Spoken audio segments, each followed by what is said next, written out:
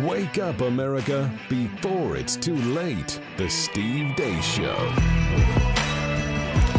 And greetings. Happy Tuesday. Welcome to the Steve Deace Show here live and on demand on Blaze TV, radio, and podcast. I am Steve Deace. He's Todd Erzin.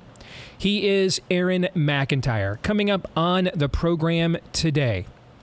At the bottom of this hour, it appears that 2022 is going to be the year of the resurgence of faith-based filmmaking.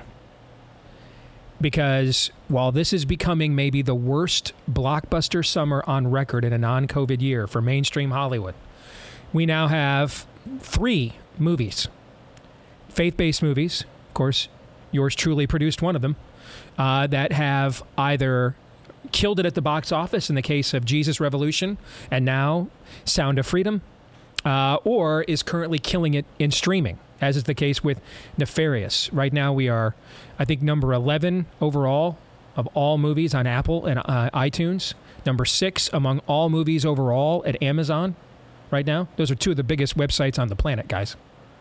We're number 1 in horror and number 1 in the thriller suspense category on Amazon.com right now with Nefarious. You can purchase Nefarious now, by the way. A lot of you asking me, when is it available for purchase? You can now purchase Nefarious digitally now. You can also wait, or in addition to, which is what I would prefer, in addition to, you can get the DVD. You can pre-order those on Amazon now. They come out in in August. The DVD for Nefarious comes out in August. So Pop Culture Tuesday, we're going to talk at the bottom of this hour about what is happening with faith-based filmmaking. And in all 3 cases, they have something in common. All 3 movies have something in common. And even though they're dramatically different themes, I want to discuss that because I think there's a lesson for those of us that want to get into the storytelling business or are already in it moving forward, what works and what does not. And we'll talk about that. We'll have a guest for that conversation coming up at the bottom of the hour as well. Next hour, we will play Fake News or Not. And we're gonna put me on the chopping block. I've taken a handful of my own 2024 Republican primary tropes, and I offer them up to Todd and Aaron to decide if my take is fake news or not. We will discuss that coming up as well, and then we will. I've got something I want to lay out that I was talking about earlier today on Twitter. We're going to do that towards the end of the show today. Before we get there, though, a couple of things. Number 1, make sure, the clock is ticking. It's July 11th now. School will be starting here soon. If you are looking for options right now and you think it's probably too late to get my kid out of being subjected to the government schools, it's not. Check out our friends over at Freedom Project Academy. They have perfected online learning, offering live, on-demand, real-time classes, K through 12, homeschool, or real-time or on-demand. They do a great job based on Judeo-Christian values, critical thinking, meaning they help your kid learn how to think, not what to think. I know firsthand how good of a job they do. My own son, Noah, went to FPA for 2 years. I know Dr. Duke Pesta and the team that started this academy. We fought against Common Core together back in the day. So you can save 10% on your tuition today if you enroll at freedomforschool.com. That's Freedom for School, F-O-R, freedomforschool.com. Or if you're like, hey, can I check it out first? You bet. Get a free information packet as well at freedomforschool.com. That's freedomforschool.com. And then do not forget Friday, a special edition of the Steve Deace Show. What would it take for us to preempt the Deace Group, which is our most listened to segment every week? What would it take? Well, it would take the Family Leadership Summit this Friday in downtown Des Moines. Presidential candidates will be there. I'm sorry.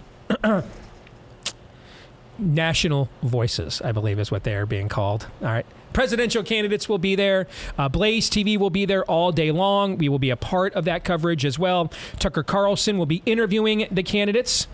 Glenn Beck's going to join Tucker on stage for an exclusive interview just for Blaze TV subscribers. You don't want to miss it right now. All right, go to blazemediasummit.com. blazemediasummit.com. You're going to get to watch all the candidates, get to see it all at blazemediasummit.com. Use the code SUMMIT for $30 off. your Blaze TV subscription. That's the biggest savings we've offered.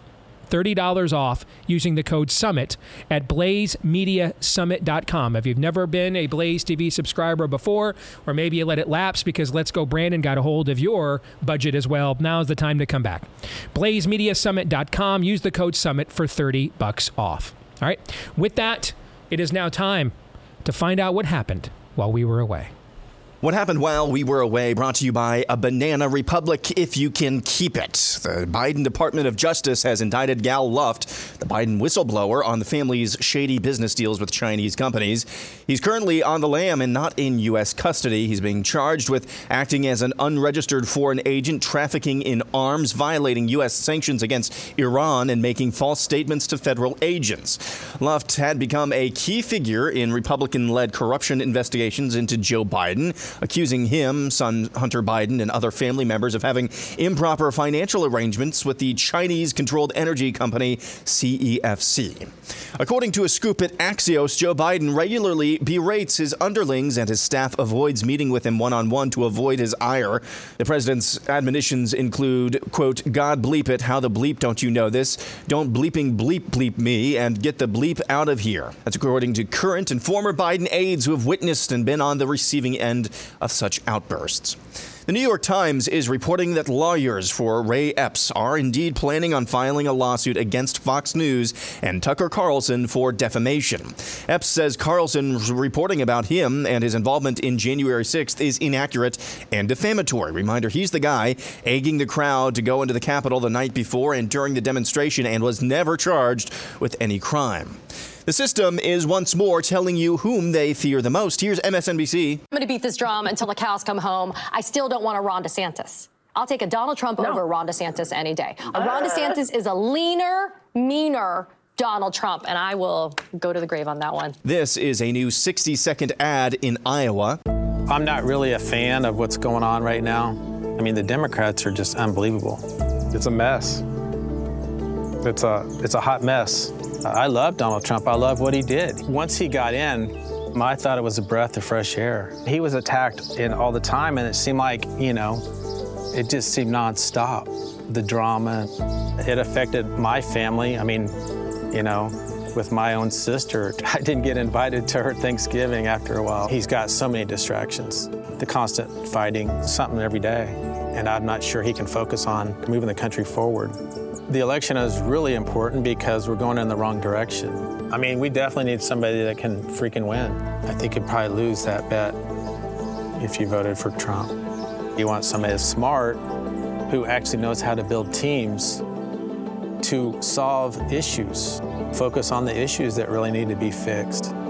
Winnet Backpack is responsible for the content of this ad. Meanwhile, Donald Trump is choosing to attack the very popular governor of Iowa, Kim Reynolds, saying on Truth Social, quote, I love Iowa, protected and expanded ethanol, got $28 billion from China for our great farmers, ended the estate death tax on farms, made the best trade deals in history, USMCA, China, and many more, introduced the world to our farmers, and kept Iowa's first in the nation status. I opened up the governor position for Kim Reynolds, and when she fell behind, I endorsed her. Did big rallies, and she won. Now she wants to remain neutral. I don't invite her to do events. DeSantis down 45 points, end quote. And finally, I want to introduce you to somebody named Pete Santilli. He's a podcaster and host on Lindell TV. He recently invited independent journalist Chris Nelson on his show to explain Ron DeSantis' extremely shady past. DeSantis' background is very clear, documented. He shuttled Iraqi antiquities out of Iraq. That was his job. With the Navy SEAL Team 6 members, I have a source that says that they actually went into the tomb of King Gilgamesh, extracted DNA for the purposes of developing a bioweapon with the military. Those antiquities that came out of the Iraqi museums were shuttled across borders to the UK. Ron DeSantis, as an attorney, a junior officer, was in charge of getting those antiquities to the British Museum. They were auctioned off and money laundered. And how did they find out about it? Because a portion of them, go look it up, came back to Hobby Lobby. They discovered that the British Museum and Coutts Bank were laundering money, and some of those antiquities came back And they found out through Hobby Lobby. Go look it up. It's a DOJ lawsuit.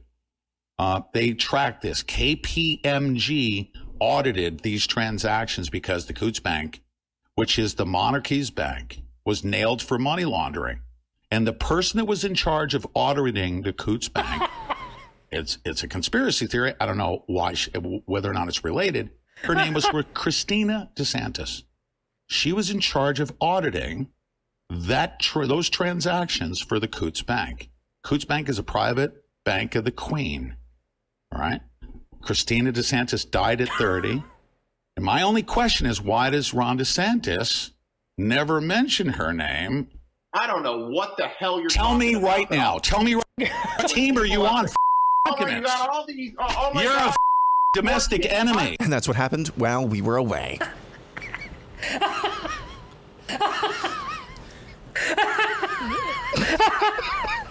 I just watching Chris Nelson's face on the right side of the screen.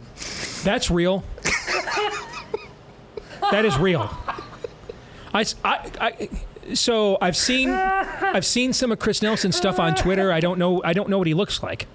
So I saw this yesterday. I thought it was, and I thought, no, I'm not falling for this. It's not real. I've never heard this Santelli guy's name in my life. It's not real. And I don't believe Mike Lindell would put up a platform where people are dropping F-bombs. All right, so I didn't believe it was real. I'm like, I don't know who did this, but the Babylon Bee has either gotten a lot better or has a run for their money. No. You're telling me this is real. That's a Dr. Strange moment. Show me everything. Unbelievable, but totally believable.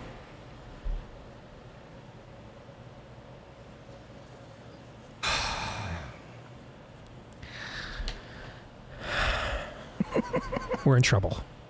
Yeah. We're in real trouble.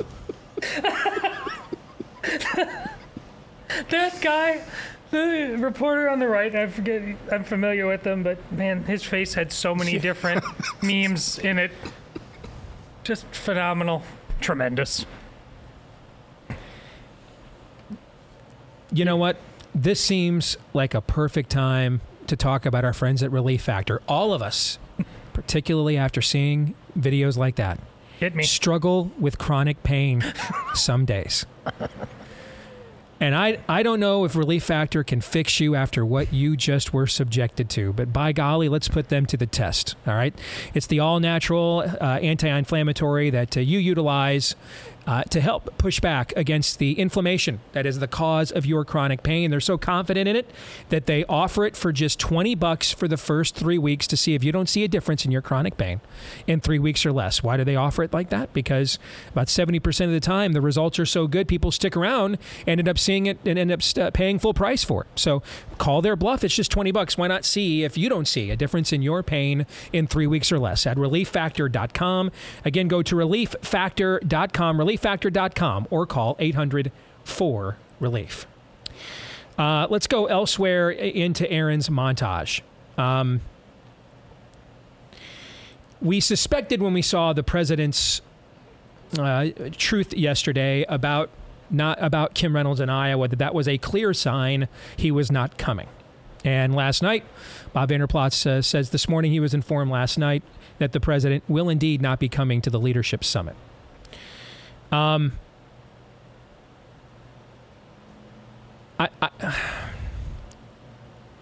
know what? Let me do this. Let me relay to you. Before I came on here today, I got a phone call from our old friends at the American Family Association. When we were on terrestrial radio, they were one of the networks that syndicated our show. Tim Wildman is a good guy. There aren't a lot of national groups, frankly, that I've encouraged people to donate to and give money to. They're one of the few. You know what? I can tell you on the Cruz campaign, there weren't a lot of organizations that I can tell you now for sure who can move numbers, who people really trust and rely on. AFR is one of them.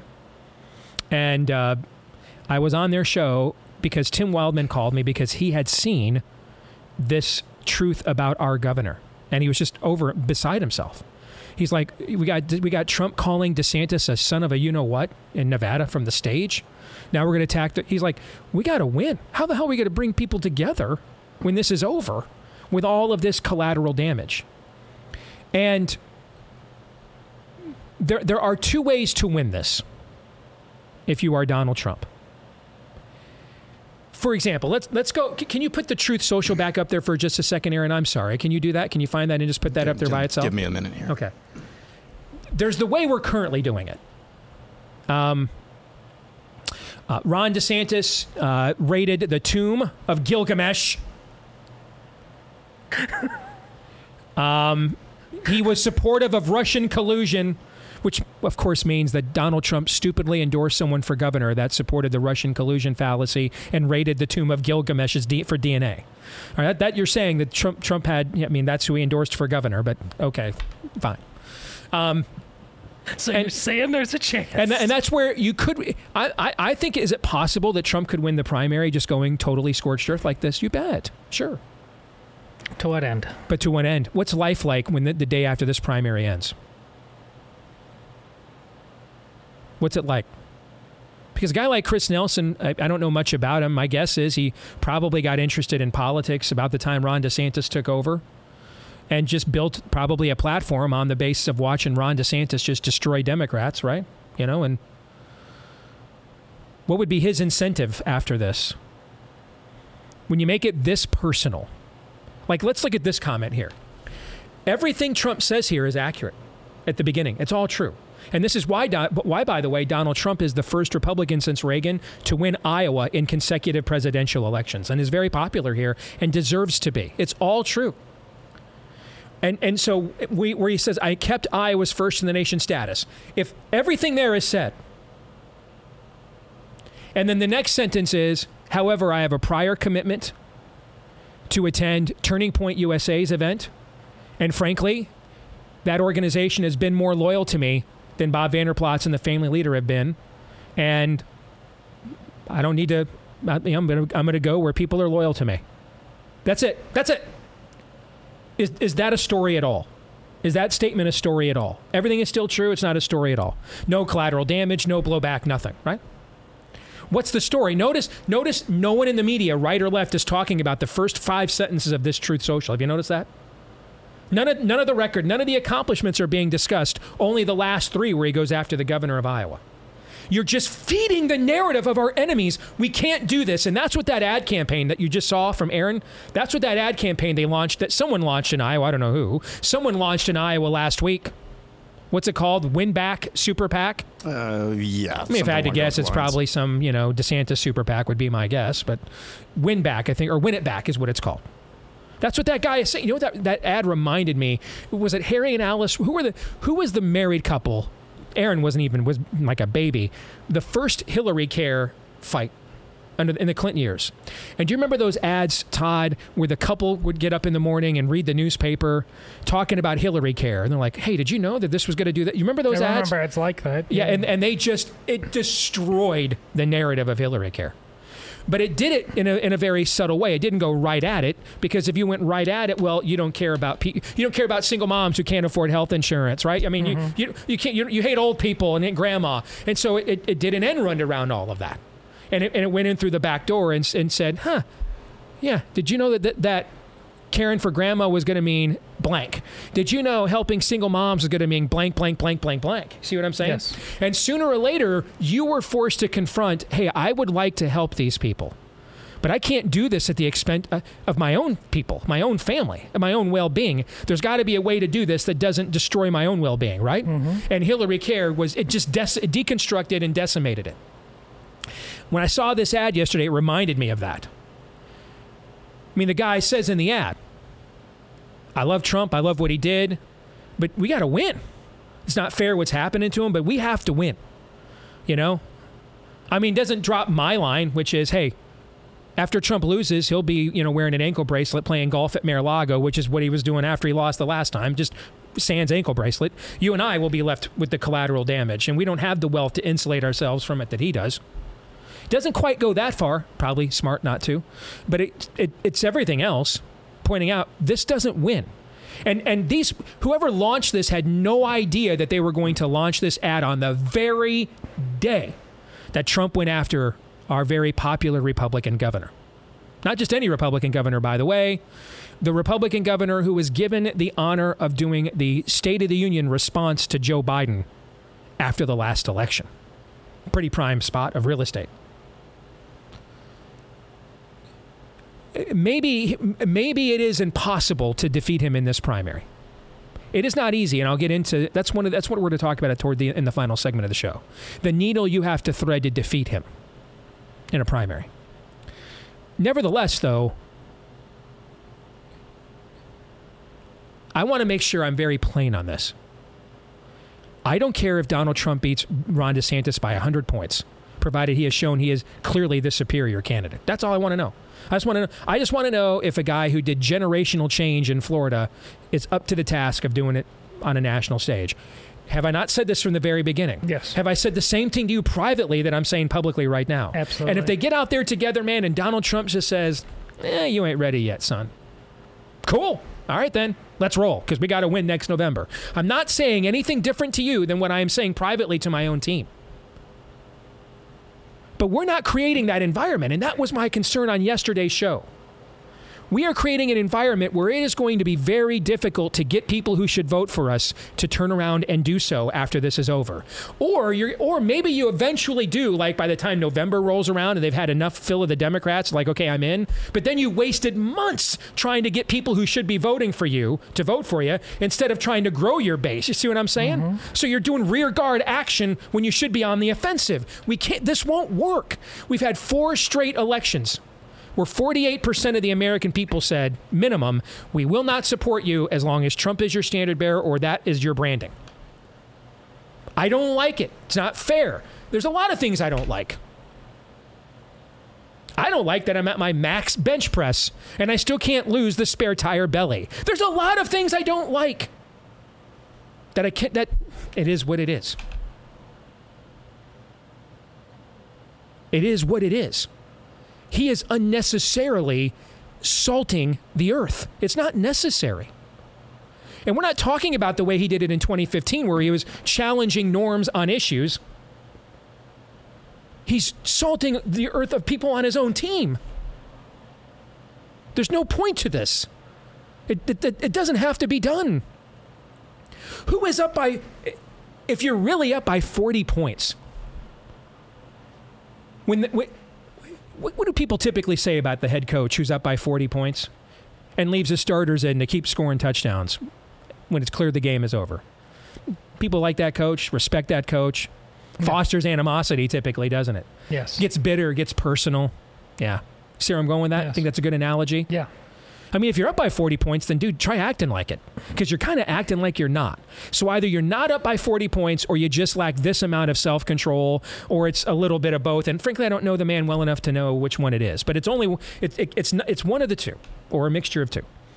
But this is unnecessary, and the bombs we're dropping now, we are going to regret them a year from now. I promise you. If we don't change the environment of this process. And it's not about the name on the back. I am totally fine going to the mattresses for the guy that overturned Roe versus Wade. You know, I got up this morning and I'm like, I can't believe I have not really followed the story of this Biden grandchild they have disowned. I mean, I'm kind of loosely aware of it, you know, and I was unaware, but I didn't know the details. I went and looked it up. She's actually like a toddler. Mm-hmm. Did you know this? Yeah. I mean, these people are so pro-abortion, they basically are fine aborting their own offspring years after they're born. And now, you know, it starts getting personal for me. Why? Because I was that girl. I was that little girl.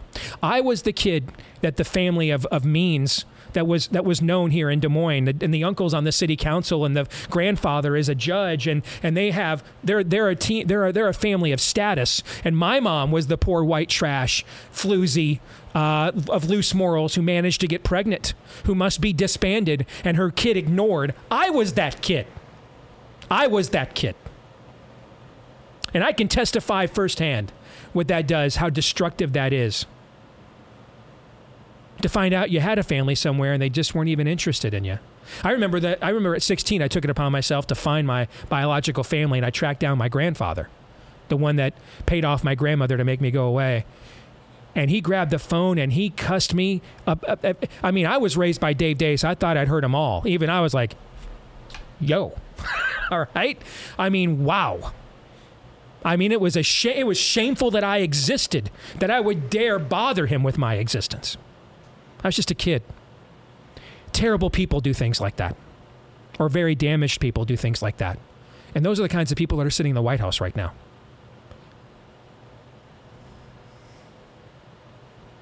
We have to win, folks. I don't know what else to tell you. We have to win. We can't afford to be making points. We have to score points. Score points. There's no one left to just randomly expose things to. There is no critical mass. We have to evict these people. There is no other option. We have to do that. And I don't care if the name's Donald Trump, Ron DeSantis, IP Freely. Both of these guys have morally earned my vote. But one guy is going out of his way to make it as hard as possible for us to win with him. And it's unnecessary. He can just pull rank on the whole thing anytime he wants. Hey, here's my accomplishments. Thank you.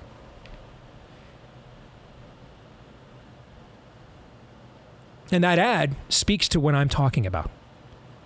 This won't work. This next election is 483 days away. Ask yourself right now, do you believe the current trajectory and environment we're on is likely to make you happy when you wake up 484 days later, the day after the election, or crushed and disappointed again? Simple question. Simple question. Forget the names. Forget the names. Simple question. Is the current environment, the trajectory that we're on, do you think it is likely, it is more or less likely for you to wake up 484 days from today, the Wednesday after the election? Although maybe we need to make it 494 days because we'll have 10 days of voting and counting. Okay, fine. 484 days from today, the morning after the election, are you likely to wake up feeling the way you did after the 2016 election or after the 2020 election, given the way things are currently trending? Todd, I ask you that question, just purely based on the environment and the way people are behaving. It's 2020. I agree. Same question you, Aaron. What do you think? Same. I mean, the amount of evil these people have unleashed over the last few years, I cannot even envision what giving them another 4 years would do. But what if Ron DeSantis is really a druid? Have you thought about that, Steve? It is entirely possible Ron DeSantis is not ready to be president or not a good presidential candidate. Fine. But the president needs to, I mean, a little self-control, man, a little bit. A little. Todd, get the gun out. I'm not analyzing any trends. I'm pleading here. I'm begging. A little bit. The people in the White House, say what you want. I've got a million issues with Trump's character, but one of the baseline determiners of someone's character is how their own kids feel about him. How their own kids turned out, right? Yeah. His turned out pretty good. Yeah. They adore their dad, right? Yeah. Look at this family. I mean, what you want to talk about anti-woman and who hates women? This is the oldest trope. This is the oldest misogynistic trope in our species. Rich kid gets poor girl pregnant, disavows her, and kicks her and her kid born out of wedlock, particularly the daughter, right to the curb and the dustbin where they belong, and just and steps over them on their way to whatever their next current scam or scheme is. That is one of the oldest tropes of sinfulness in our entire history, and that is playing out right now. That's the kind of people that are in this White House right now, making decisions that are impacting all of our lives daily. Do you want these people making these decisions another 4 years? Neither do I. So we got to do something different than what we're currently at right now. Because what we're doing right now is creating the most self-destructive, corrosive environment possible to make it as hard on ourselves to beat these people as it possibly could be and doesn't have to be 1 year from today. More in a minute.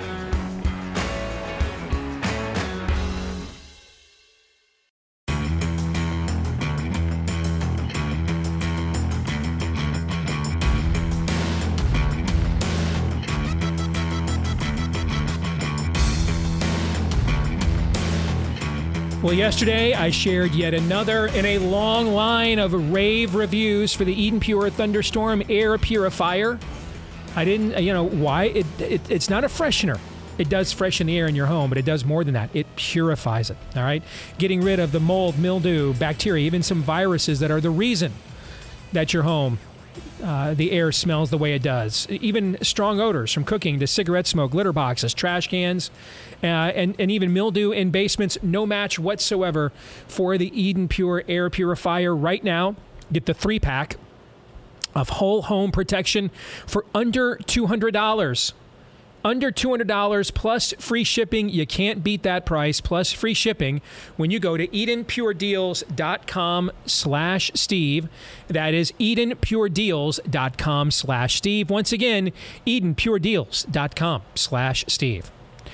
Well, when we were getting ready to determine a release date for Nefarious earlier this year in theaters, the theater owners were adamant, you've got to get your movie out before the summer movie season kicks in with Guardians of the Galaxy in May, because it's going to be Lord of the Flies for screens after that.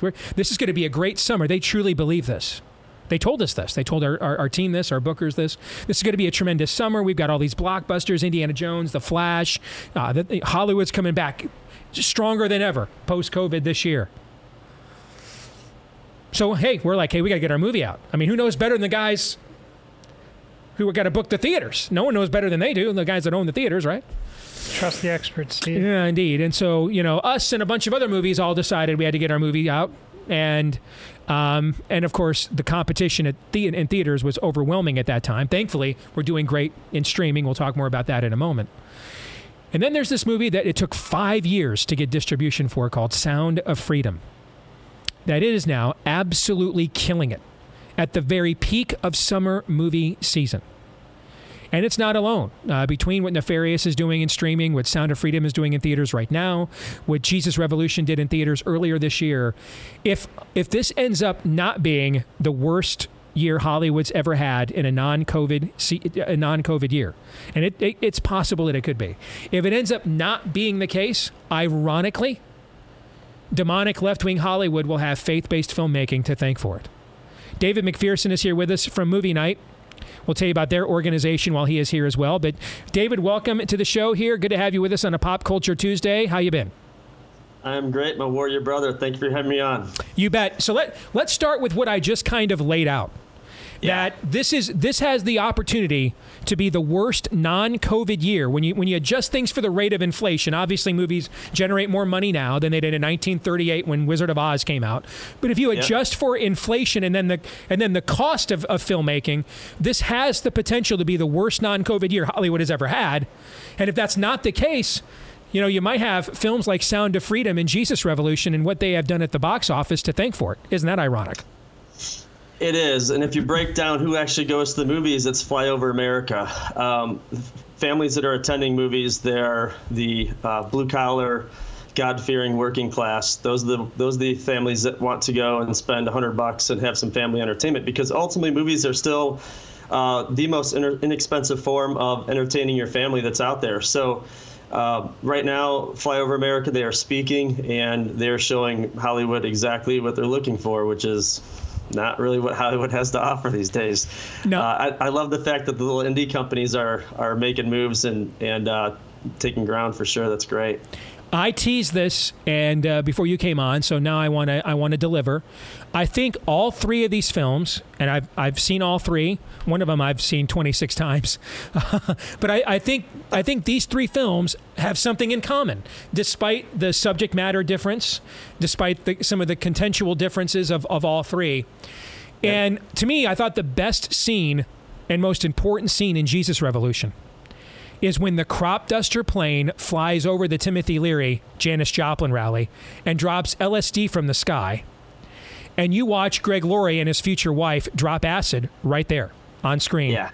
Why? Because later in the movie, when there's a conversion scene, it means something now. That this is real now. It's not cheesy. Yep. I literally put in my contract, David, no cheesy conversion scenes in Nefarious. That was like one of my contract demands. All right, because that was just ruins how many faith-based films, right? And so, but the conversion in Jesus Revolution, it lands. It's powerful because they let you see the devastation and ravages of the sin that they left behind. So even though there's an inspirational message there, there's a grittiness that undergirds it. And when you look at our movie Nefarious, you look at Sound of Freedom, those movies, of course, are marinated in grittiness. And it does appear now that we have given ourselves permission to tell more realistic, because another word for gritty is just realistic, more realistic tales than maybe we thought we could get away with as faith-based filmmakers in the past. And I think that's an important step into more mainstream and commercial success. And why does that matter? Because that's what leads to more cultural impact as well. Yeah, the body of Christ is tired of being treated like babies by a lot of the Christ-centered film production houses out there. And I would say we need a lot more slang and dang. And I'll tell you this, as you know, you guys gave us what we consider a church edition for Nefarious, which has a few edits on the execution scene at the end. And pastors are saying, we want to see the execution. Like, don't hide anything from us. Give us the regular version. We don't want to be treated like babies. And what you just said is very, very true. And I think we no longer need to set the atheists up to fail. We no longer need to create the us versus them scenarios where the Christian is going to win at the end. Just speak it like it is. And if we do that, the body of Christ will respond, just like they're responding now. Look at Sound of Freedom and Nefarious. Those were movies that show a lot of grit, and people are loving it. I do. Let's talk some more about Sound of Freedom. Yeah. And its success right now at the box office, which is astounding people. And it's crossed over into the mainstream.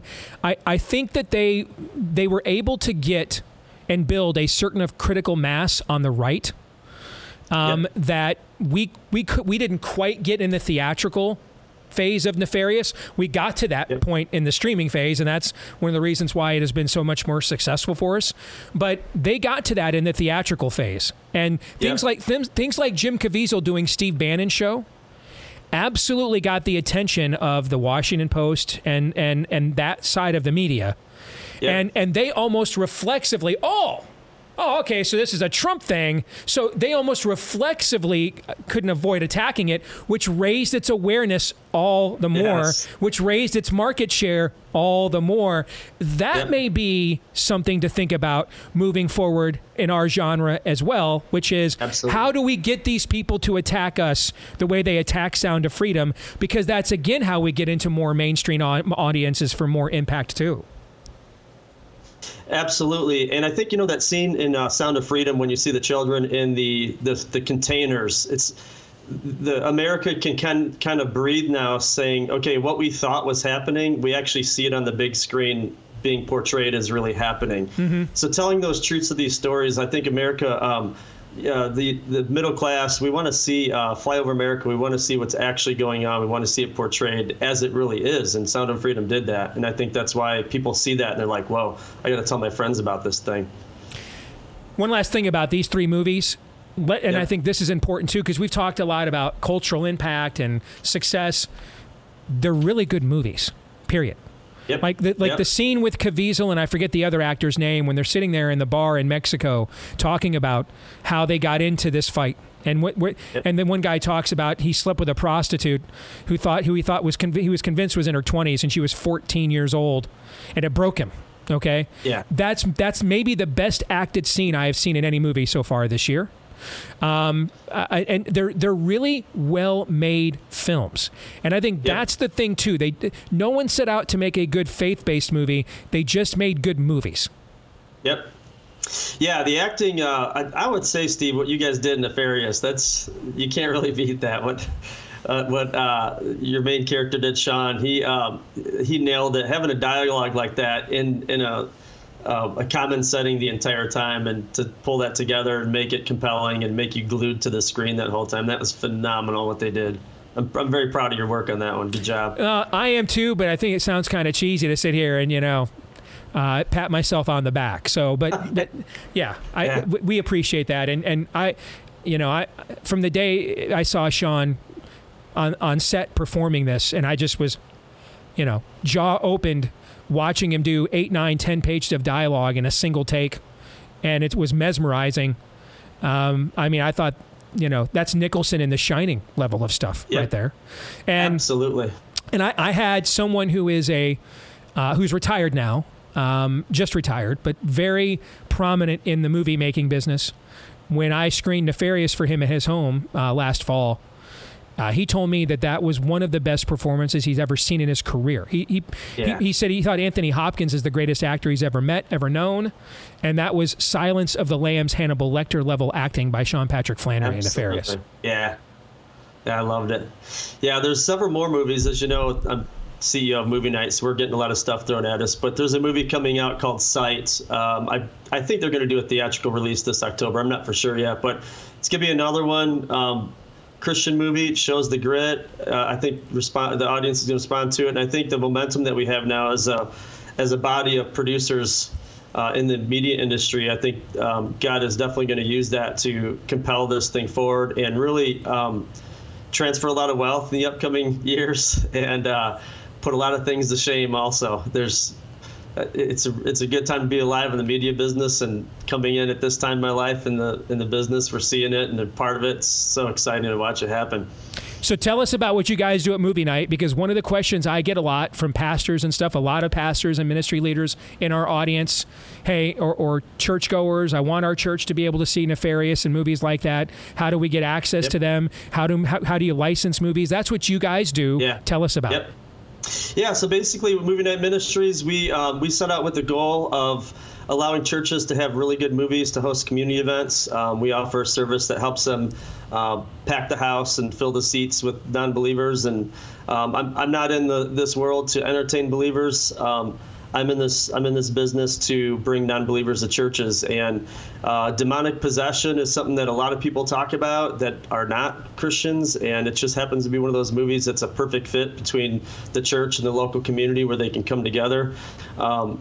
As far as licensing goes, we license the cost of the license is based on the size of your church. We have a no one gets turned down policy with churches, and we also have there's an organization out there called Matthew 10 that rescues Christian families from slavery in the Middle East. They actually sponsor events for churches that can't afford it. So there's really no reason a church can't host an event with us. We've got about $100 million worth of movies coming out over the next 12 months. And I will say, Steve, Nefarious is our #1 pick right now. Wow. And if you go to Movie Night Ministries, you can see movies from Shia LaBeouf, Terrence Howard, Rob Schneider. And here it is, Nefarious, which is, I don't know what the budget was on Nefarious. I never asked We made you it guys, for $3 million. We made it for $3 million. Yeah. Okay, so then it is the lesser budget of our lineup right now, and it is the most desired because you guys talk about something that needs to be talked about finally, and the church is responding to it. And it gives them an opportunity to talk to their neighbors about what is demon possession. And I dealt with it for 25 years. I dealt with something called nocturnal paralysis, which was complete and total demonic paralysis 2 or 3 nights a week until I was 29 years old. So, and Jesus was my way out of that. And Jesus is the only answer. And ultimately, that is really why we're doing what we're doing. Because, Steve, I was at the White House on January 6th around everything that was going on there. I was behind those gates and watching what was happening. And I walked out of there with a group of brothers, and we thought the only answer to the problems is more Jesus and less man. Amen. So we're hoping with Movie Night and partnerships like what we have with you guys, it compels us down the road to bring more Jesus into the community. We're very well received. Pastors love it when they show up at these events and there's a bunch of strangers that they don't know. So everything's going really well. We've got a new app we're launching here over the next month or two, and it's a new loyalty program that replaces loyalty programs inside merchants. So we're gonna have a whole new layer of revenue for movie makers. So as of right now, doing what we're doing with Movie Night Ministries, that's one layer. We've got 2 more layers of monetization.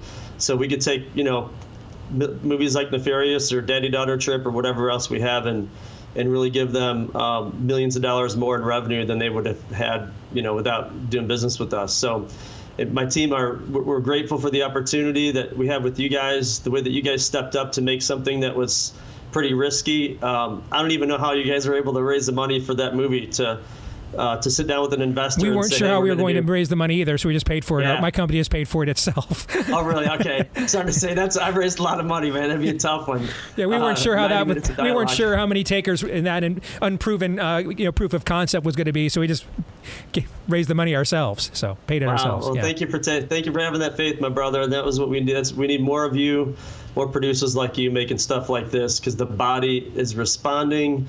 Communities are responding, and hats off to you for taking that risk. Thank you very much. Appreciate it, man. People just need to go to movienight.com. Is there anything else they need to know when they get there? That's it? Self-explanatory?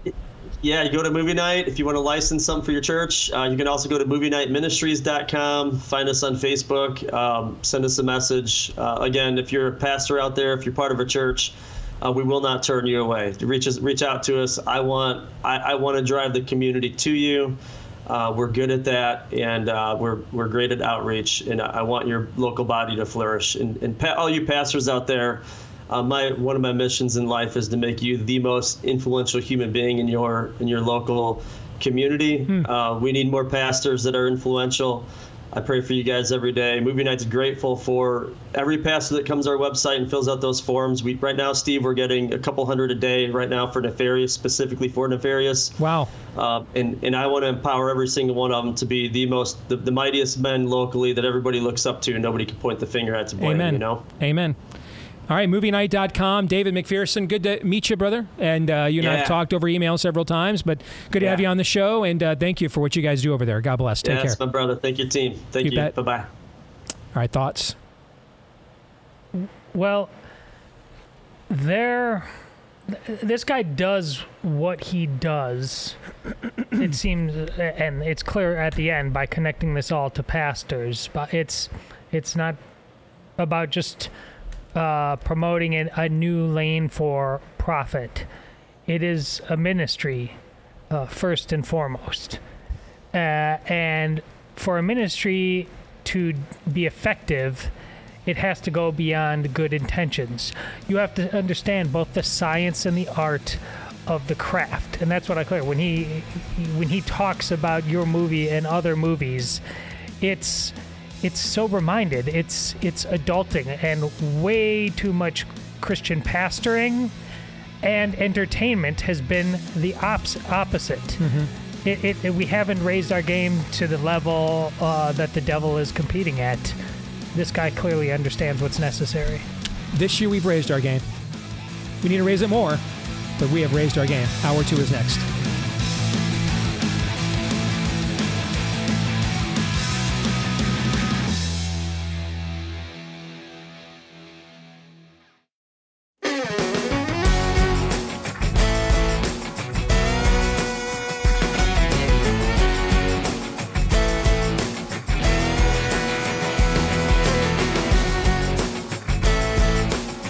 Back here with Hour 2, live and on demand on Blaze TV, radio, and podcast. I'm Steve Deace with Todd Erzin, Aaron McIntyre, and all of you. Let us know what you think about what we think via the stevedeace.com inbox, steve@stevedeace.com.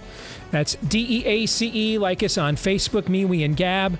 Follow me at Steve Deace Show on Twitter, Getter, Instagram, and TikTok. Pardon me. You can also find me over on Truth Social at Real Steve Deace over there. Thank you to all of you that have left us 5-star reviews. If you have yet to do so, please do so on the podcast platform that you prefer. You can also hit subscribe, or if it's iTunes, follow. And thank you to all of you that have done those things as well. Thanks to our friends over at Better Spectacles for the glasses I'm wearing today. These are the 145-year-old now Rodenstock eyewear frames that are the world's gold standard I've been telling you about. If you want to know what those look like, one of them is what I'm wearing here today, courtesy of our friends over at Better Spectacles. If you're unhappy with your current prescription, especially if you have progressive lenses like I do, so you're a little far-sighted, a little nearsighted as we get older, they can do something about that at Better Spectacles without having to stick you with the dorky frames. You get the cool stuff that the cool kids get to wear as well. Just schedule a tele-optical appointment. You won't even have to leave your home.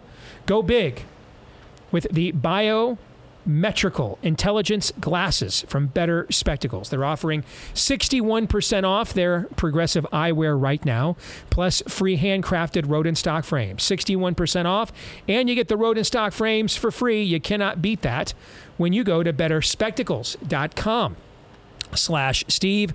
That's betterspectacles.com/Steve. Let's welcome in my oldest daughter, Anastasia. Good to see you, sweetie. How are you? How are you doing, Dad? I am doing okay, I guess. I'm here. It's pretty cool in here, given we don't have, the air conditioning's broke. I mean, it's a little colder out. It feels a little bit nicer out there with the air conditioning's working. But yeah. Aaron did a fantastic job. The fans are really good, though. Yep, saving our studio. So it could be a lot worse. Be honest, you know how much your old man hates being hot indoors. When you heard that the air conditioning, I think you found out about it first, right? Because you got here before Aaron did that first morning. And when you came back here and you're like, your first thought was what? I don't know if you remember this, Aaron, but like when he walked in, I was like, you need to know it's so hot back there and he's going to be pissed. I'm like, be ready for that today, Aaron. That's what I remember. I said, quote, get ready for that. I think my response was, yeah. Anna, do you remember back that time, the very first time in your earliest nascent memories, when you were probably like a sweet 3-year-old apple of a daddy's eye girl, but you came up to him and you said inside, "Daddy, I'm cold," and he looked at you and he said, "I know, isn't it great?" Do you remember that? He's been saying that my whole life. Yes, yeah. It's great to be cold. He really has. Yes. And now I feel like I'm sort of becoming the same way sometimes too. Yeah. Like Steven's like, it's freezing in here, and I'm like, well, it's actually pretty comfortable here. And then I stop and I'm like, it's one of those moments when you're like in your 20s, you're like, I'm literally turning into my parents. Yes. You be thankful your dad is not Glenn Beck. If you think I like it cold, holy cow, man. I go down there into his studio and I'm like, it's friggin' cold, guys. That's when you know it's That's really when it's cold. I mean, you walk in and you're like, where are the dead bodies at? I mean, how cold he likes to keep it. All right, let's get to it. What are we doing this week?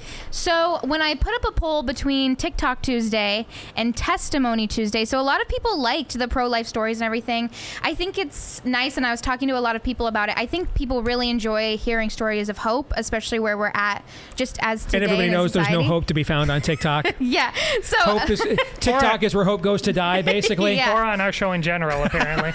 So I actually have 2 testimonies to read to you today. One is a bit shorter, and then one is just a little bit longer. The shorter one will only take a couple minutes, and then the longer one. So okay. Yeah, so I'll read this. So this is from Chelsea. She said, here's my testimony. I met both your parents in Boise and got to tell your dad how much his show changed my life.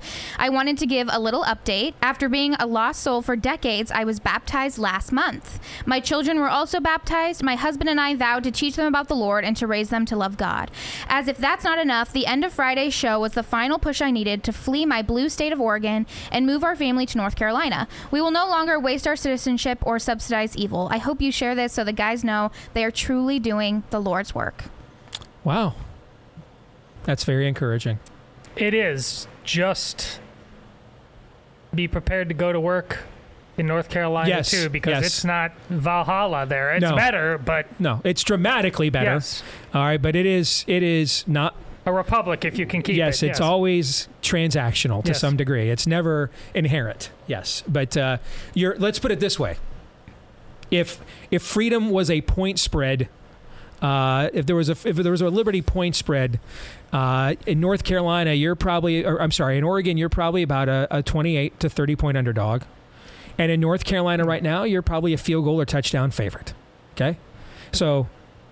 You're the right side's favored to win, but you still got to go play the game. Yeah. But you've got to be like, they show videos of like that immigrant who managed to escape North Korea or Cuba or something like that, and shows up to these meetings every once in a while and like explains to all these ridiculous libs, no, I was born in the darkness. Yeah. That's where you need to be in North Carolina to make sure that they don't slide. It's funny you mentioned that. I'd forgotten about this. When I did an event for a charter school in Toledo, Ohio earlier this year, an Indian man came up to me and he claimed he was 80, guys. Good looking 80? Yeah. Yeah. All right. If he's 80, like I want to know what's his diet, and if it's curry, I'm screwed because I can't tolerate that at all. All right. But he proceeded to tell me that that's what he does. He immigrated here from India, And he's just like, he's at every school board meeting. He's at every city council meeting. He's like, I'm telling them, this is what happened in my own country. I mean, I'm watching you guys do. Why you're the reason. People like you are why I left my own country and came here. And now you're trying to do this to this country, and I don't want to let that happen. So that kind of, that reminded me of that when you mentioned that. Yeah. So this next one's from Jacob.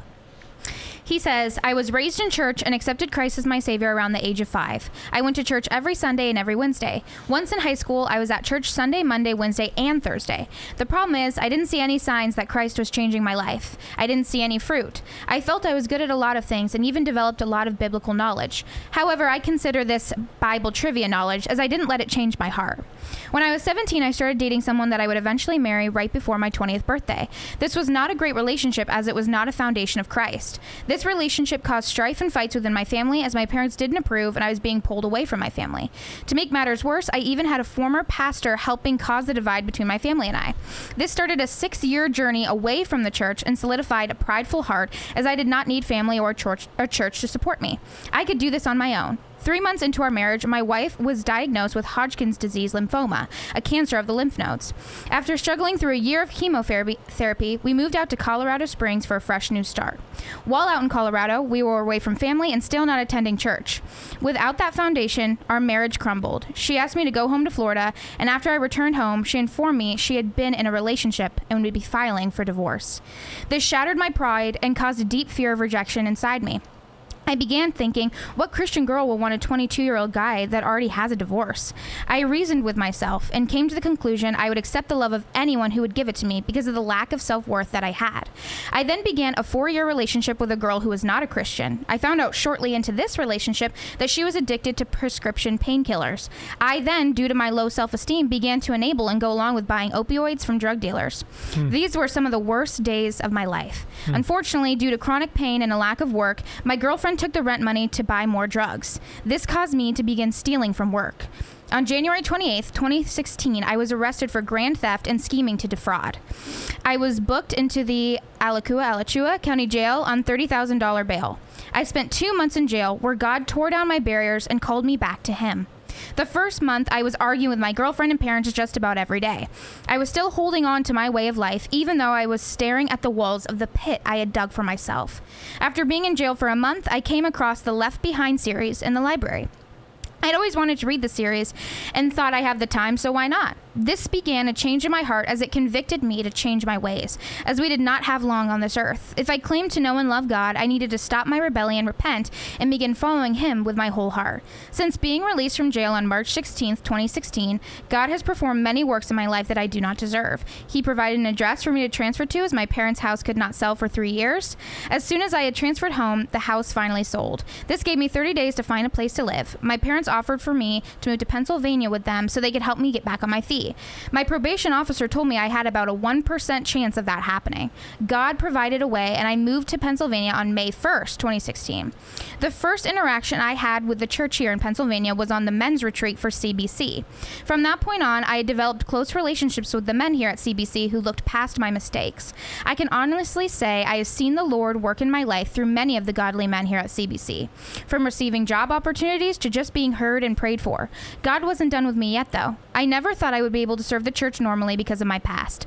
Yet God opened doors to serve on the worship team and be a leader in student body with high schoolers. God also provided the one thing I thought I would never have, a godly wife. One who looked behind my past and looked towards a future of redemption. We now both attend Regeneration or Regen as we both deal with the pain and trauma of our past and accept the forgiveness and plan God has for our lives. This has led me down a path I thought I would never be on, of forgiveness and redemption. God's plan even allowed me to reach forgiveness with my ex-wife. God pulled me from the pit I dug for myself. A realization that I came to in Regen was revisiting my past. I never wanted to go back or dwell on my past. I used to try to live by Philippians 4:8 and used that to excuse my bearing of my past. Finally, brothers, whatever is true and whatever is honorable, whatever is just, whatever is pure, whatever is lovely, whatever is commendable, if there is any excellence, if there is anything worthy of praise, think about these things. I realized that I wouldn't be dwelling on my past by dealing with the pain of my sins. I would be looking at what I had done and seeing the love that Christ had for me. I would see what He died for and what I had been saved from. I continue to look towards Christ, remember my past, and praise Him for His saving mercy and grace. To God be all the glory. That was from Jacob George. That is very, very powerful. That's good stuff, man. And that only happens one way. Those kind of stories only happen because of God. They don't happen outside of that. Period. End of sentence. So do you guys like this Testimony Tuesday more than TikTok Tuesday? I would like virtually anything more than TikTok Tuesday, actually. Aaron, did you get what I just texted you? Yep. Okay. Give me 2 more seconds. All right. I want it. Can I share a testimony with you? Yeah. And with the audience. All right. So our governor's called this special session over the life issue. Yeah. Okay. And a small group of pastors went down to the Capitol, and Christians went down to the Capitol to pray in the midst of this special session. And one of them just sent me this photo. So those are the believers down there huddled together, praying. And they are surrounded by the activists, yelling at them, screaming at them with those signs. Look at that picture. If you are not watching this on Blaze TV, you are missing out. Just leave that up there, Aaron, while I share this text that he sent me.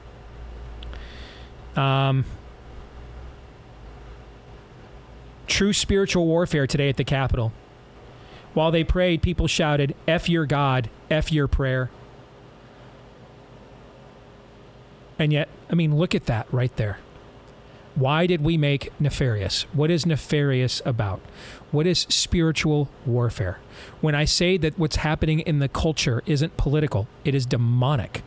That this is not normal political discourse. That this is not normal political debate. This is not normal moral disagreement. This is something far beyond that.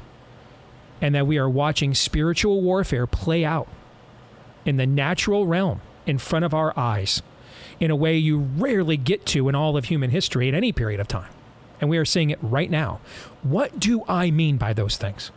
What best embodies, personifies, quantifies those statements?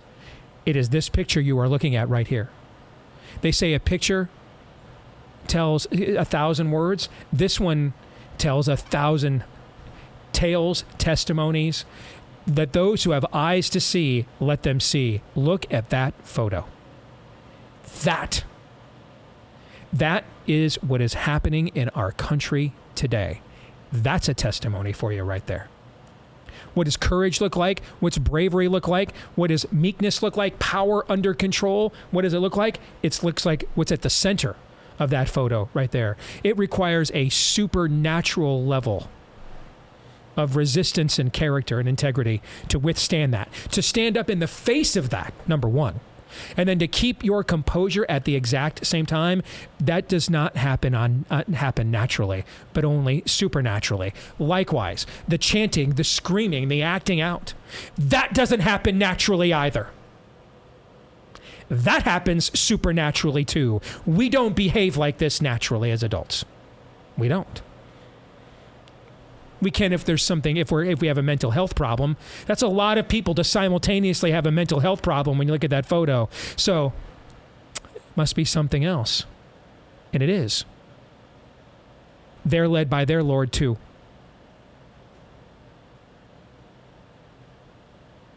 Any thoughts on that before we say goodbye to Anastasia?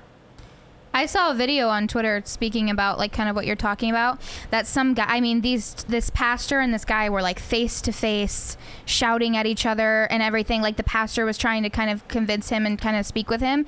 And it was, honestly, it made me a little bit emotional watching it, because once this pastor kind of realized this isn't what I'm supposed to be doing, the screaming, and he just raised his hand and he just started calling out to the Lord. I'm like getting emotional right now. He just started calling to the Lord and started like screaming, praying for these people. Because it was almost like he kind of put his flesh aside and realized this is a bigger picture. And he raised his hands and he started, shouting for the Lord there. So I also think that a lot of people don't think that if they show up, they'll make a difference if they're small in number, but you can. And this setting is possible because of one woman who none of us saw coming, named Governor Kim Reynolds. Oh gosh, the most wrong I've been about any politician in my career, and it's not even close. Yeah. She understands, like the people in the middle of that circle, it is not to avoid confrontations like this that we are put on this earth and constantly find excuses. It is to engage them. And we better find that out right quick. She's figured that out, and she's inspiring others. And the only question remaining for you, whether you live in Iowa or any place else, as a Christian, what is your excuse? Because that's all it is. It's a damned excuse. I texted back my friend who sent me this photo of what they saw at the State House.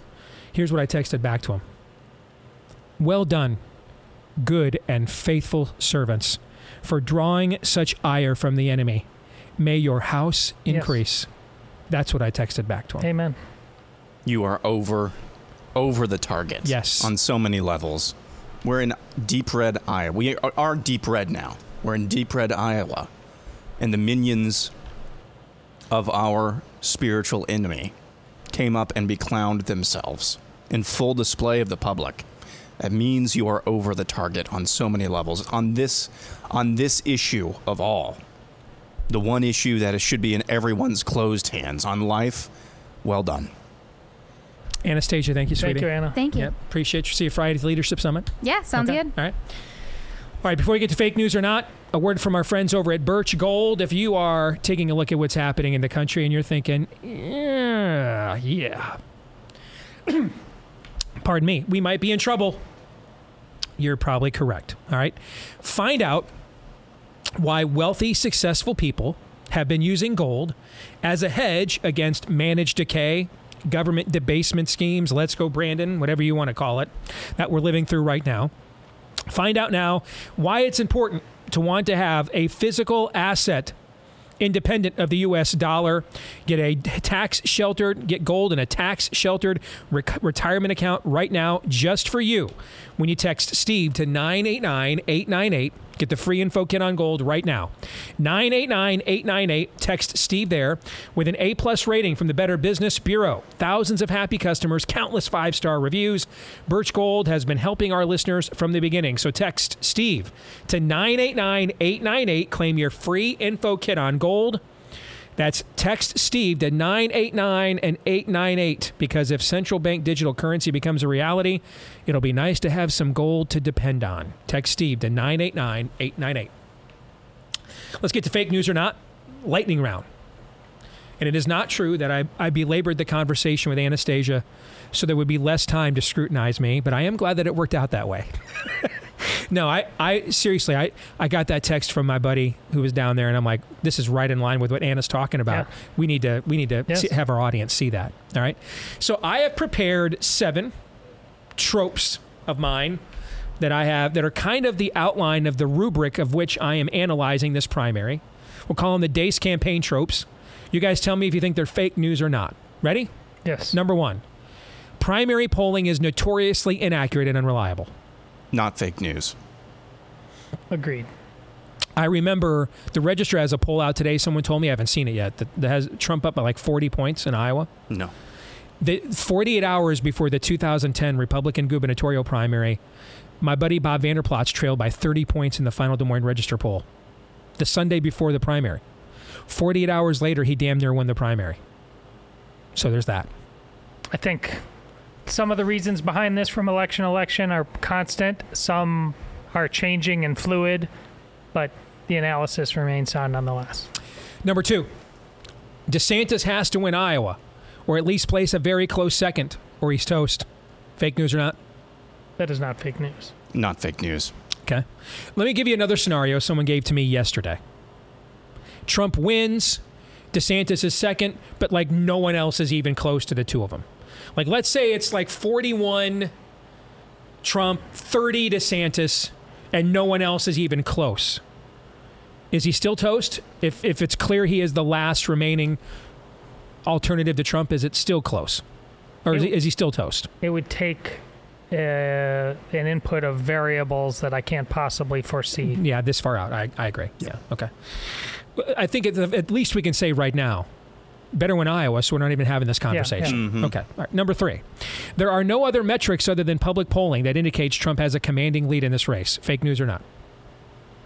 No, you made that case. That's not fake news. Yeah, not fake news. I'm trying to rack my brain about what we would look at, and I think you've already looked at, whether it's Carrie Lake's book or whether it's Google Trends or fundraising. There might be other things. I just don't know what they would be. I can't think of what they are. I mean, I even asked someone I worked on the cruise campaign with. I'm like, hey, before I go out there with this, what else would we be looking at? And they were like, well, we'd be looking at all the same things. I mean, there might be other things. I don't know what they are. Number 4. Trump will very likely be either a convicted felon and or incarcerated to some extent by Election Day 2024. Fake news or not?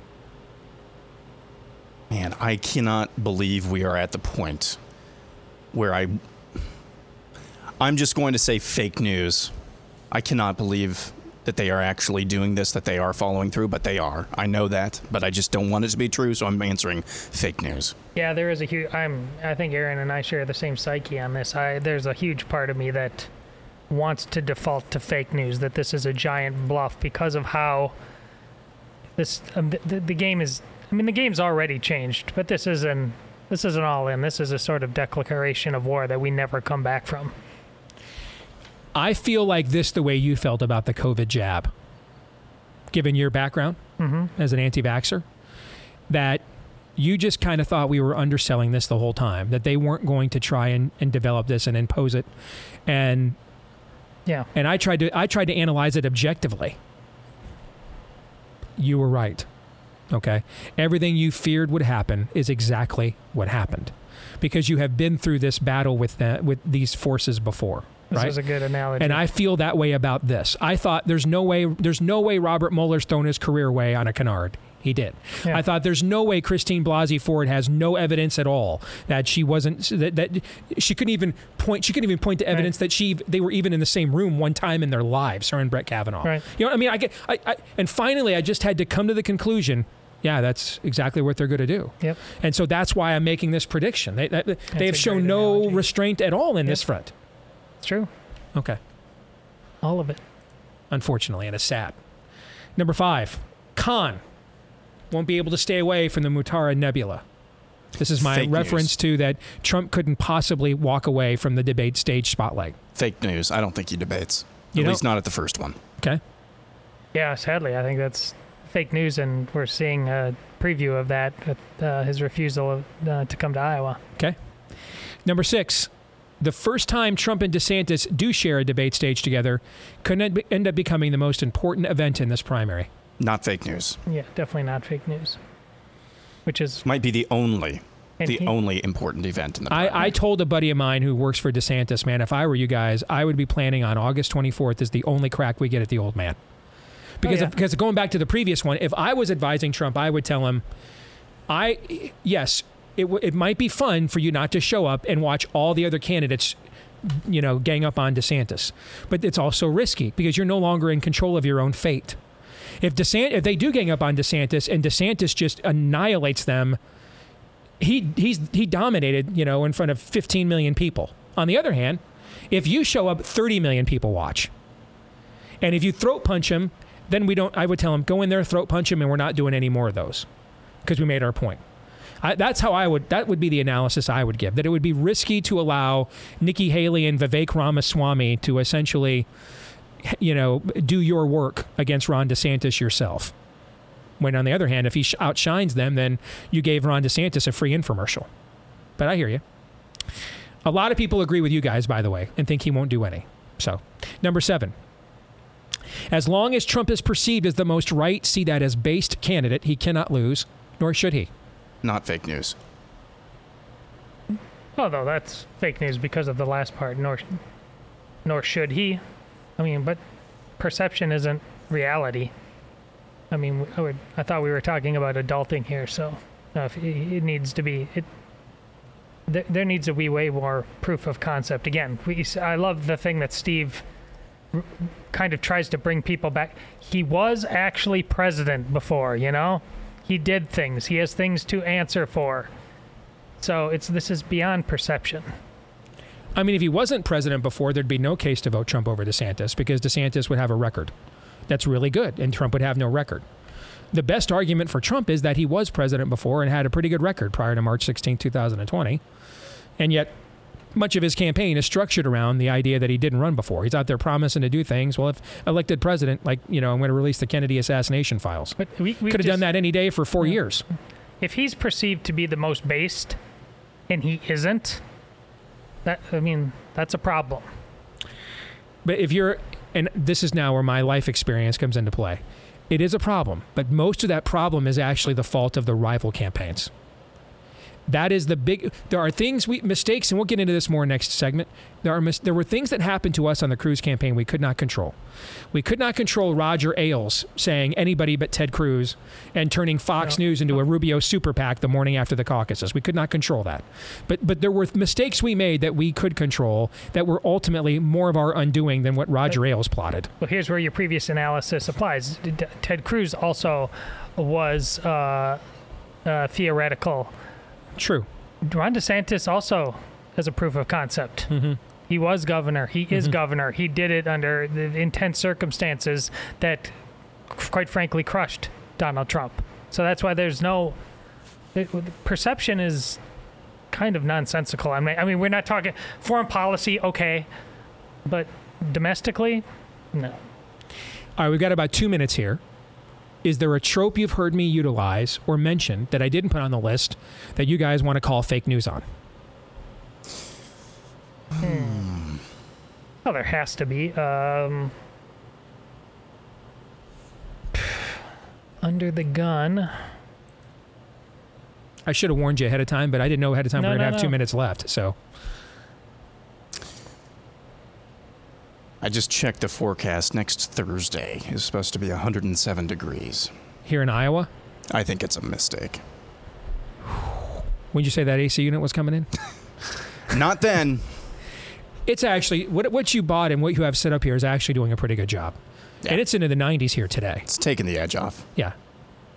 It's doing a good job. Is this pivot because you guys couldn't think of anything else? Yep. Yeah.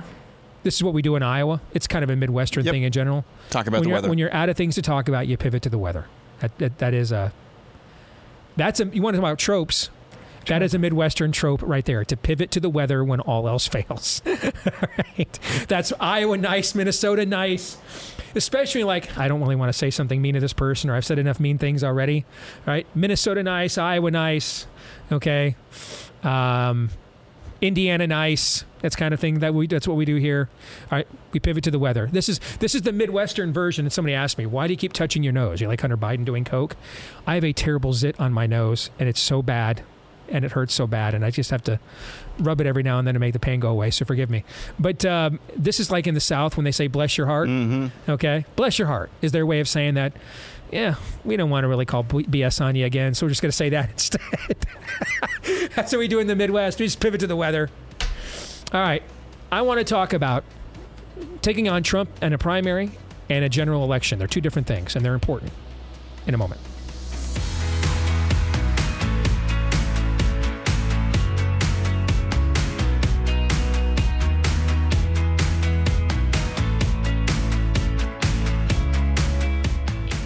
And now a moment about my underwear. Welcome back here to the Steve Deace Show. As summer heats up, the cool cotton comfort of Tommy John underwear becomes even more important. 20 million pairs. More than 20 million pairs sold.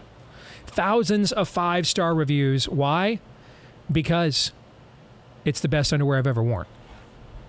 I mean, I can't give a product a better endorsement than after they let me try it for free, I've gone out and purchased it repeatedly over the next several years out of my own pocket when I needed more of it.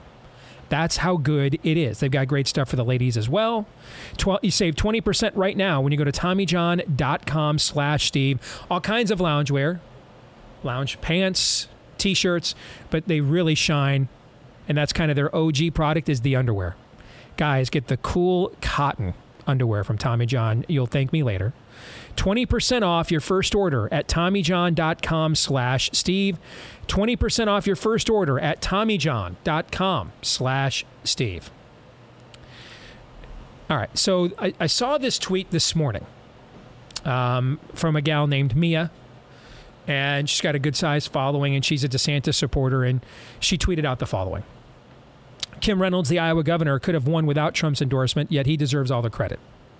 But Oz, Mastriano, Walker, Lake, totally not his fault that he endorsed them and they lost. And that in all those cases, it was rigged. Appointing the judges that overturned Roe, that's all Trump. But losing the Senate, well, that was because we overturned Roe. Hiring Christopher Wray, that wasn't Trump. That was just all Chris Christie's fault. Warp speed, Fauci fooled him. See how this works. Trump takes the credit when someone else succeeds, but he takes no responsibility for his own failures. Right? Yep. Yeah. Okay. Here's the thing, though. You know, our colleague Oron McIntyre likes to point out that you're never going to beat the left's racialist agenda by saying you're the true racists. Well, it's true. Because if we're arguing fake racism against fake racism, then it's their premise. You can't win. Okay. Yeah. And I have seen this from a lot of the DeSantis support on Twitter. And so this is a consultant freebie. Okay? I mean, Ted Cruz paid me a good amount of money per month to give him advice like this. And he lost, so maybe he overpaid me. All right? So I'm giving you this one for free. And if it's worth what you paid for, then it's probably not worth much. All right? But I want to respond to this because I think it's only fair to bookend this. We talked about how the way Trump is running his campaign right now. He may end up winning like this, the primary, but it's going to make winning the general harder, right? Mm-hmm. If DeSantis were to win this, got to make sure he doesn't make the same mistake. And I think going down this road, while I am sympathetic to it because I lived this for a year, all right? I think it makes it. I think if you go down this road, it leads you to some rabbit trails that are mistakes that you make that make it harder for you to unify the party and win a general later on as well. But that tweet that I just read, it does articulate the challenge of beating Trump in a primary. There's about 20 to 25% of the primary electorate who does not care about this level of gaslighting from Trump. They don't care. I'm going to explain why. They have no character. They're in a cult. I mean, some of them are cultists, sure, but it's really not that many people. Most of them aren't the Twitter grifters or cultists that you see omnipresent on Twitter. So I would really caution the DeSantis stands. I don't know if you guys like that nickname or not. I just couldn't come up with a better one. I would caution you from being too influenced by that annoyance. We learned from the mistakes we made on the Cruz campaign. We assumed that what we were seeing in social media, that cult-like following, was the entirety of his support. And it's not. And we paid a steep price for that mistake. That's another one of the mistakes we made that we have to own. Okay? And because if you don't understand this, you will message to your own detriment. And frankly, at times I see this from DeSantis Twitter support. Most of Trump's 20 to 25% hardcore base, and when I say most, I mean like 90% of that 20-25%. They are in that base because they gave up on the conventional system. Because the conventional system gave up on them and then turned on them. And so they see Trump as a bulwark, pardon the pun, okay? But they see Trump as a bulwark against the system finishing them off. So they don't care. They don't care what Trump does or says to anyone or anything they think represents that conventional system. They don't care that he can lie about him, gaslight him, insult him. They're not moved by that at all. It's similar to what you have said in the past about what Lincoln once said about Grant and his boorish behavior, his carousing, his drinking. Okay, and what did Grant say? Or what did Lincoln say about Grant? He fights. He fights, and we're in a war. Yeah, I'll worry about his character flaws later. Right now, we've got to keep the union together. Right? That's how they see Trump. Okay, and these are people that Republicans chose not to speak for decades. These are people that Trump chose to speak for and has taken a hell of a lot of backlash for it. So therefore, he gets to reap those benefits as far as I'm concerned. He took the risk. He has stood in the gap for those people. He has spoken for them. So he's earned that level of loyalty to some degree. Republicans for decades could have earned this loyalty from these people. They didn't want that. They turned on them instead. The challenge for DeSantis is to not allow yourself to be defined as that conventional system. Or you need to figure out how to bypass those voters with your message altogether and try to reach the rest of what I would call Trump's perceived vote, which is really just conservatives responding to who the media hates the most, the unfair persecution of Trump, what the polls say. That would be a good deal of the current Trump support you're seeing in polling. And this is actually the strategy that I would recommend if I were in the inner workings of the DeSantis campaign. I've not had a single meaningful private conversation with Ron DeSantis yet. The longest I have spoken to him was the 12 minutes that he appeared on this show the day after he announced. My wife has actually had more meaningful conversations with any of the DeSantises than I did. She was invited to a private event with Casey DeSantis last week. So,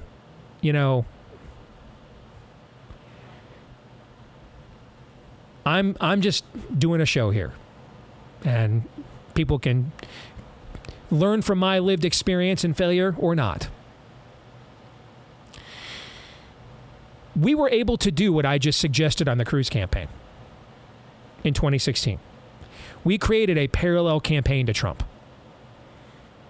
We siphoned off a lot of what the polls were measuring as Trump support, which was just a lot of people going with what the polls were saying and media and coverage and, well, this is who CNN hates, so this must be our guy. We siphoned a lot of those people off, and that's how we beat him. And we held Trump to his lowest total in the entire 2020 or 2016 process. Only 23% is all he got in Iowa. Despite the fact 14 of the final public polls of Iowa predicted that Trump was going to win, and he only got 23%. So why did we lose? Well, shortly after this, we emasculated ourselves by apologizing to Ben Carson for something we never did. We never stole the campaign from Ben Carson. He was getting ready to drop out. CNN got wind of it, broke the story. Steve King, one of our supporters, texted it out to our network. Hey, they're reporting that Ben Carson's going to drop out. Might want to mention that at your caucus site. We need to siphon off all the votes from all the other candidates to beat Trump. We can. And this is allegedly how we stole the election from Ben Carson. I love Ben Carson as a human being, as a role model. But guys, I did almost as many campaign events in Iowa that cycle as Ben Carson, and I was not a candidate. He was just not seriously campaigning here. It's a ridiculous premise that we more ridiculously fed by emasculating apologies. Mike Pence level of cringe watching Cruz apologize. I mean, I was losing my mind. You guys worked with me. You know, I was losing my bleeping mind over this. You guys remember those days. Good times. The same look that Anna had on her face a little while ago. She said, oh no, Dad's going to be pissed. You guys saw I had that look on my face for about 3 weeks straight. I remember a phone call in particular. I'm surprised my phone withstood the sonic boom coming through. Yes. What are we doing here? Okay. We totally self-immolated, and this allowed Trump to get to our right. He became the alpha male candidate. We never got that branding back, and that's why we lost. Here's the thing. Democrats don't have to thread any needle with Trump. They have no needle to thread because they hate all of us. You can be Trump cult, Trump zealous, Trump devoted. You can be, MAGA adjacent, traditional conservative, conventional conservative, libertarian. If you're any form of non-communist, they hate your guts. They don't actively try to get your vote. The era of Bill Clinton triangulating is over. They're never doing that ever again. It's a demonic construct. They hate all of you. They hate all of us. Just the same. They don't care. So they don't worry about if we make this too toxic, these people won't vote for us later. They don't want you to vote for them. They don't care. They'll just run some more copy paper in the blackened windows in Philadelphia County if they have to. So there's no blowback factor for them, especially because they don't have to worry about independents now. If the independents are not going to side with us, and they haven't in 3 straight elections, then there's no blowback factor for them, right? If it's their base versus our base, and they get their base and independents, they're going to win, right? Yeah. In 2016, Trump got his base and independents, and that's why he won. So they can say whatever they want about Trump, his voters, supporters. They don't have to worry about winning you over later. They don't want you. They hate us all. So they don't worry about threading any needles. And in the past, they'd have to worry about blowback. If they went too far, too personal, independents would rebel. Independents have shown in the last 3 elections that they reject Trump as a standalone brand. As a standalone brand, they want nothing to do with Trump or people who are tied to him. They're not interested. And so Democrats think that they have a proven formula for beating Trump and the Trump-branded GOP, and it's going to be up to Trump. This brings us full circle to the conversation we started the show with. It will be up to Trump or whomever else is the nominee to craft a package, a message that proves otherwise. And this is also why I'm concerned about the current trajectory, because Trump is not showing any level of ability or even a willingness to reach people. I mean, you do an interview in Nevada yesterday. I won Nevada both times by a lot. They just lied. This is a disgusting state. Guys, it's a freaking quote. We have to win, guys. Okay? Tremendous. We have gone from 2016 and insulting the people that would never vote for us. Mexico's a bunch of drug dealers. All right, the cities are rampant with crime. Well, that's true, and those people aren't never voting for us anyway. We've gone from voting for Trump insulting people who will never vote for us to Trump insulting the people who have to vote for us, guys. And if you're on Team Trump, that won't win. If you're on Team DeSantis, projecting that Trump's grift core on Twitter that he's paid for, or the cult that you see on Twitter is his entire base, ain't gonna win. I promise you it won't win. You'll get your ass kicked, in fact. We made that mistake. Don't do it. So again, that was for free, which means you probably got what you paid for. It's probably not worth the mouth it came out of, but I guess we'll see how it plays out.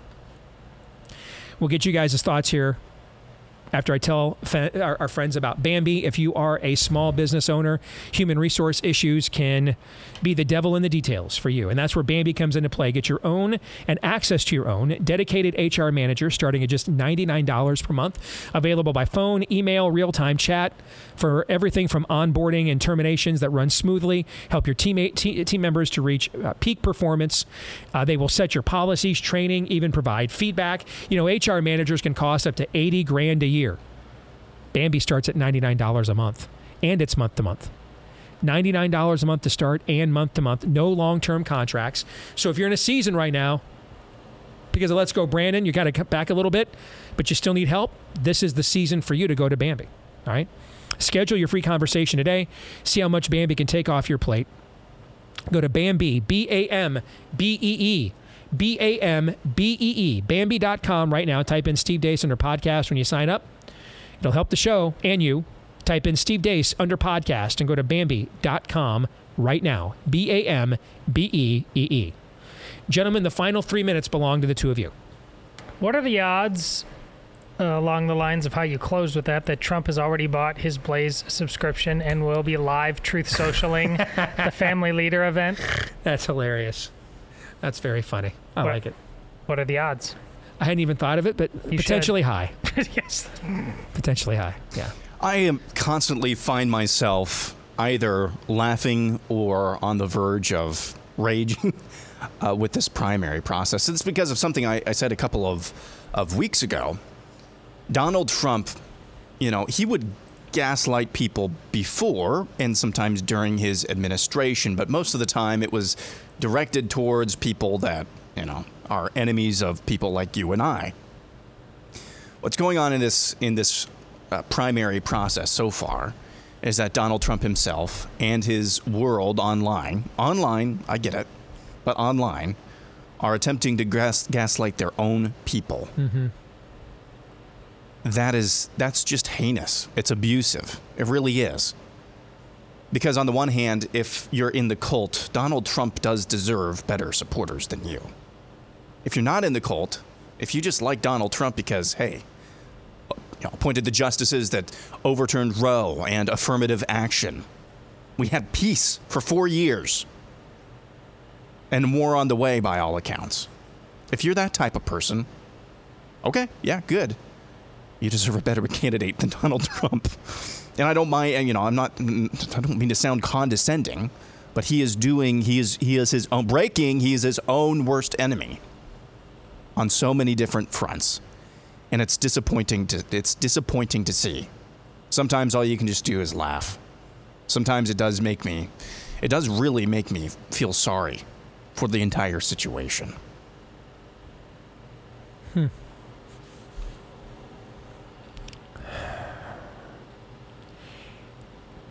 We have to win. I mean, there is no substitution for winning.